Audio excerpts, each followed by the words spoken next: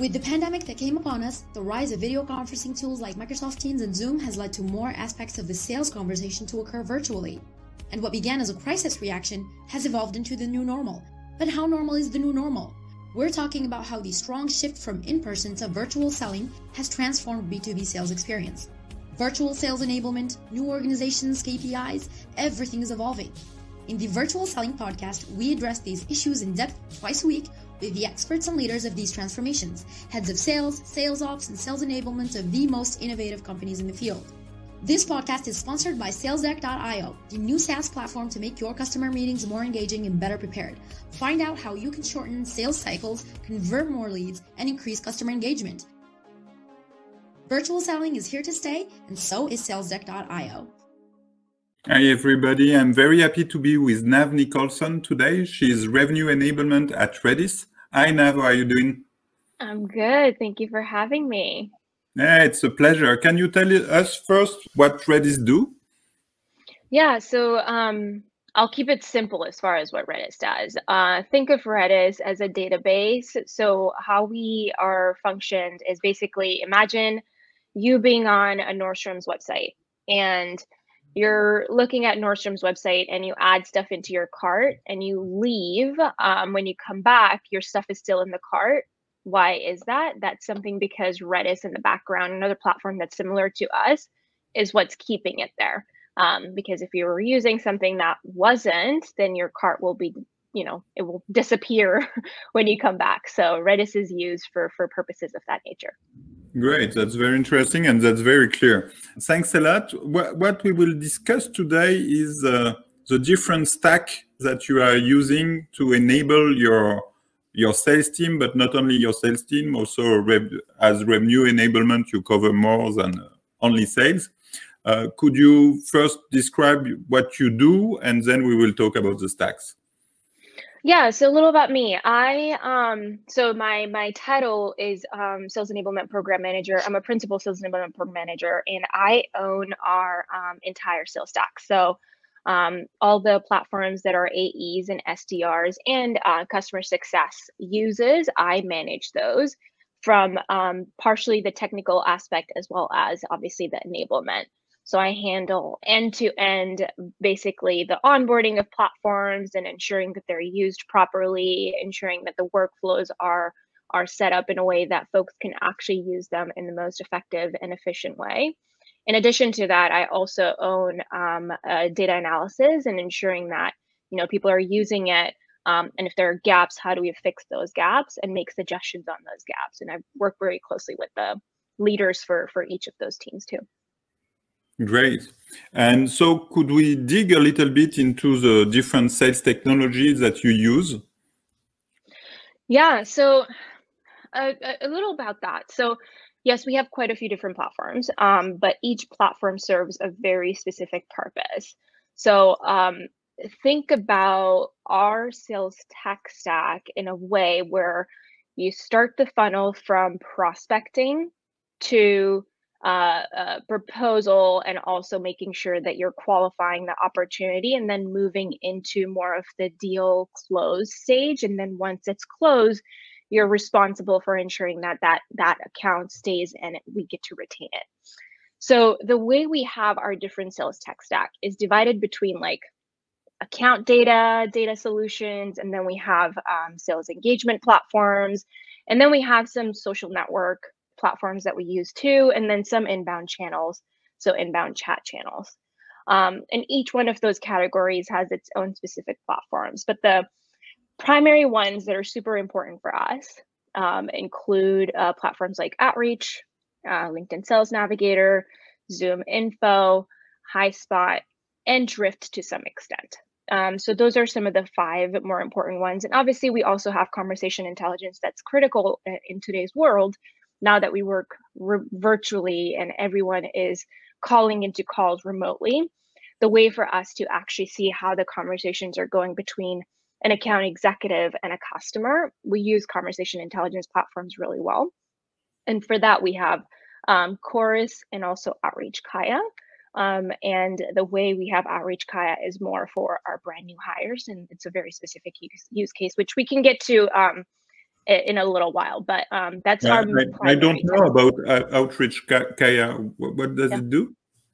Yeah, so it's actually Outreach Kaya is very similar to Chorus to some extent, but it has a little more functionality than what you get from Chorus. Part of the reason why we invested in Outreach Kaya is for our brand new hires. So the way we use it is very specific. I kind of came up with the actual use case is when you have new hires on your team, they don't understand the product, and they sometimes don't know the answers that they might be looking for, or when they're trying to follow up on calls, they may have forgotten to take some notes, or they were too busy taking notes and they weren't able to stay engaged in the conversation. So how Kaya helps them is for a new hire, you need to be on a call and engaged with the contact that you're talking to. So Kaya provides real-time transcripts. So while you're on a call, the conversation that you're having, it shows up on the right-hand side of your screen or left, wherever you want to keep it. And you can bookmark that transcript. You can take notes in that live conversation. Not only that, we've created some content cards.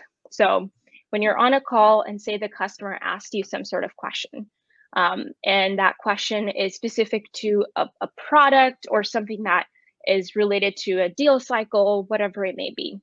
If we have a content card, that content card has some sort of trigger words that will trigger it. So if the customer asks, oh, what's your pricing for Redis series? We have a content card that'll pop up. And so if the rep chooses, they have the ability to read through that. And if they choose not to read it and they say, hey, I'll actually follow up with you afterwards, Kaya sends a follow-up email with all the content cards that popped up during that call. And it also tells you if the next steps were discussed in that conversation. So you can easily use that follow-up summary email to reach out to the customer that you were just talking to. So it just ensures that, when you're talking to contacts as a brand new hire, you're using the most knowledgeable information and also ensuring that you're following up in the most reasonable way, and you're not missing certain pieces of the conversation itself.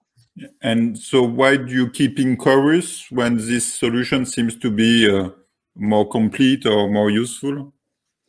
So Chorus actually plays a very critical role for our reps as well. Chorus is more for folks that have been here for some time. And also the new hires get it too, but how we're using Chorus is more specific to just recording calls and ensuring that all of our managers also have access to them.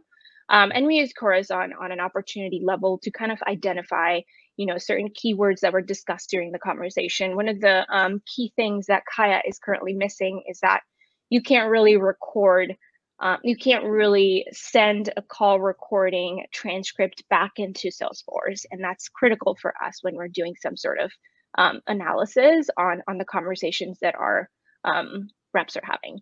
So Chorus does still play, a very critical piece for our account executives that have been here a while.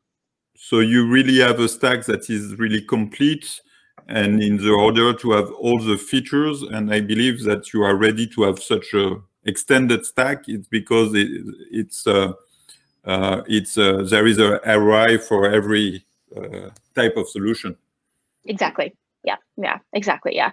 And each platform, like I said, serves a very specific purpose. But they don't, work in silos. All of our platforms talk to each other in such a way that if you do something in one, it will be impacted. It will impact what you're doing in the next one. So all the workflows are very integrated in the way that they, function for each of our reps. And when I say reps, I'm referring to, our entire sales team. Great.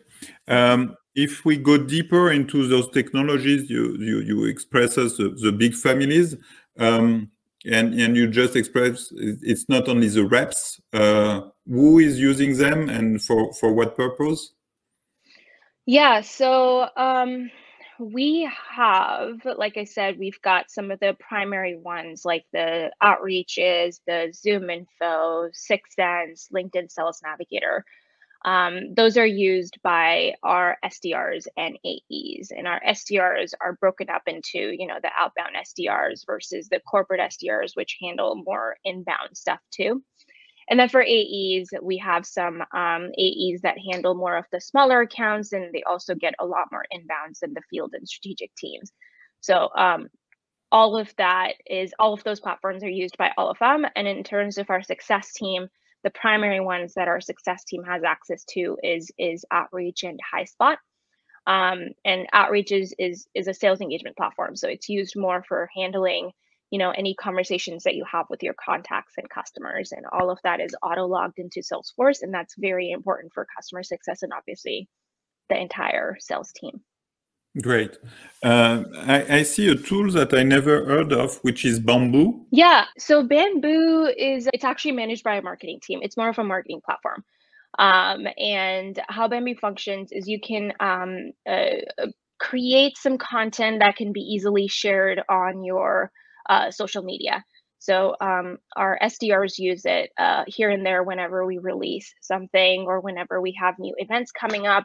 Our marketing team can actually post some of that information in Bamboo that allows our SDRs to basically copy some of that content and then paste it into their LinkedIn posts to kind of get more attention for certain specific items.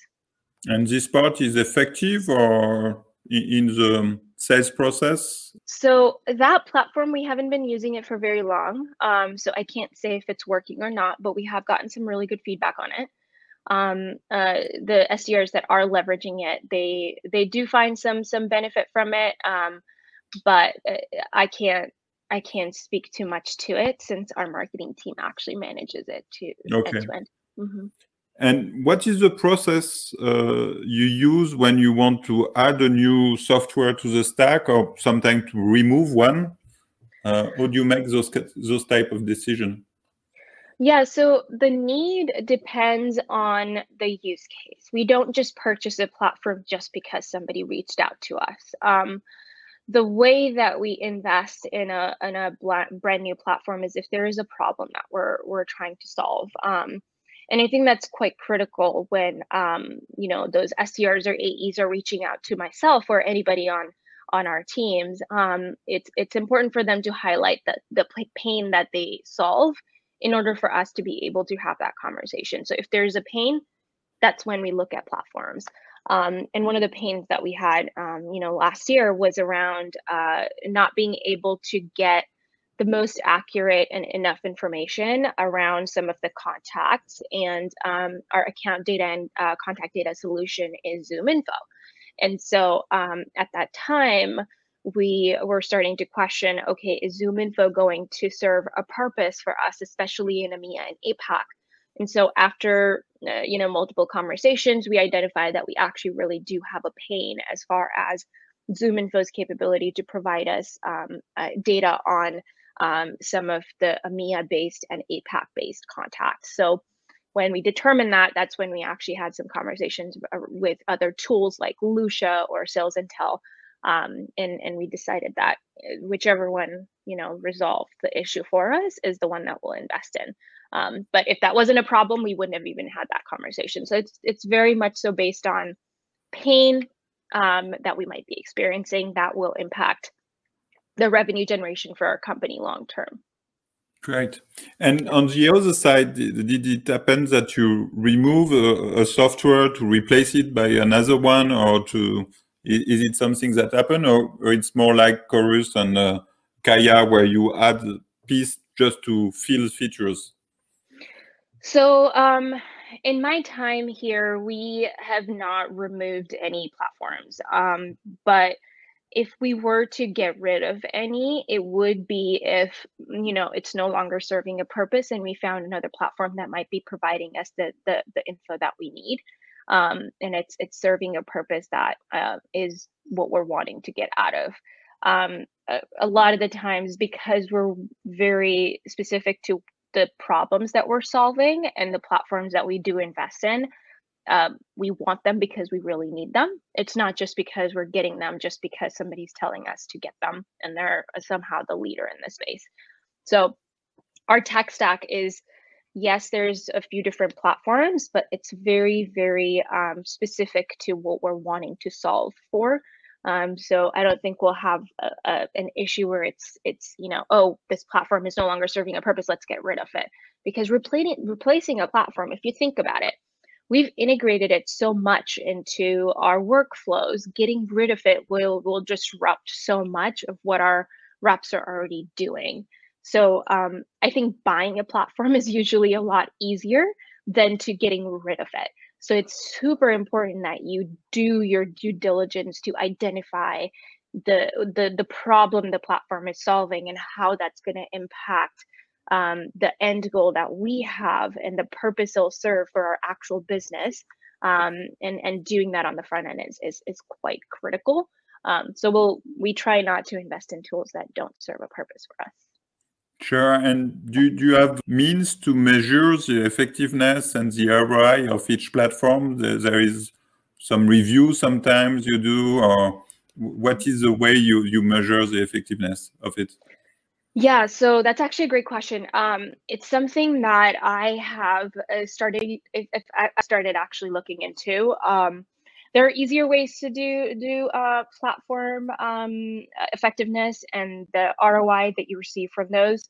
But the way we're going about it is more around the actual, pipeline that we're generating and how much are we closing using these platforms. And we're weighing all of those based on certain metrics that are important to us. So within each platform, there are in the future going to be certain KPIs that are expected of our sellers to achieve on a quarterly basis. And so if they achieve those KPIs within those platforms is what will determine if that platform is working for us or not, because it's going to impact our revenue numbers in the future. And so we are starting to do the measurement and attribution reportings for all of the different sales tools that we use. And the way we're looking at it from a bigger picture is ensuring that, the process around how these platforms are used needs to be followed A to Z. Because platforms don't serve a purpose unless there is an actual process that's followed across the board. Because if you just have a tool, it's a tool. It doesn't serve us anything unless we have standard processes across the board. And we've invested a lot of time in making sure that our workflows are set up in such a way that folks use them in a manner that's going to produce results. That's great.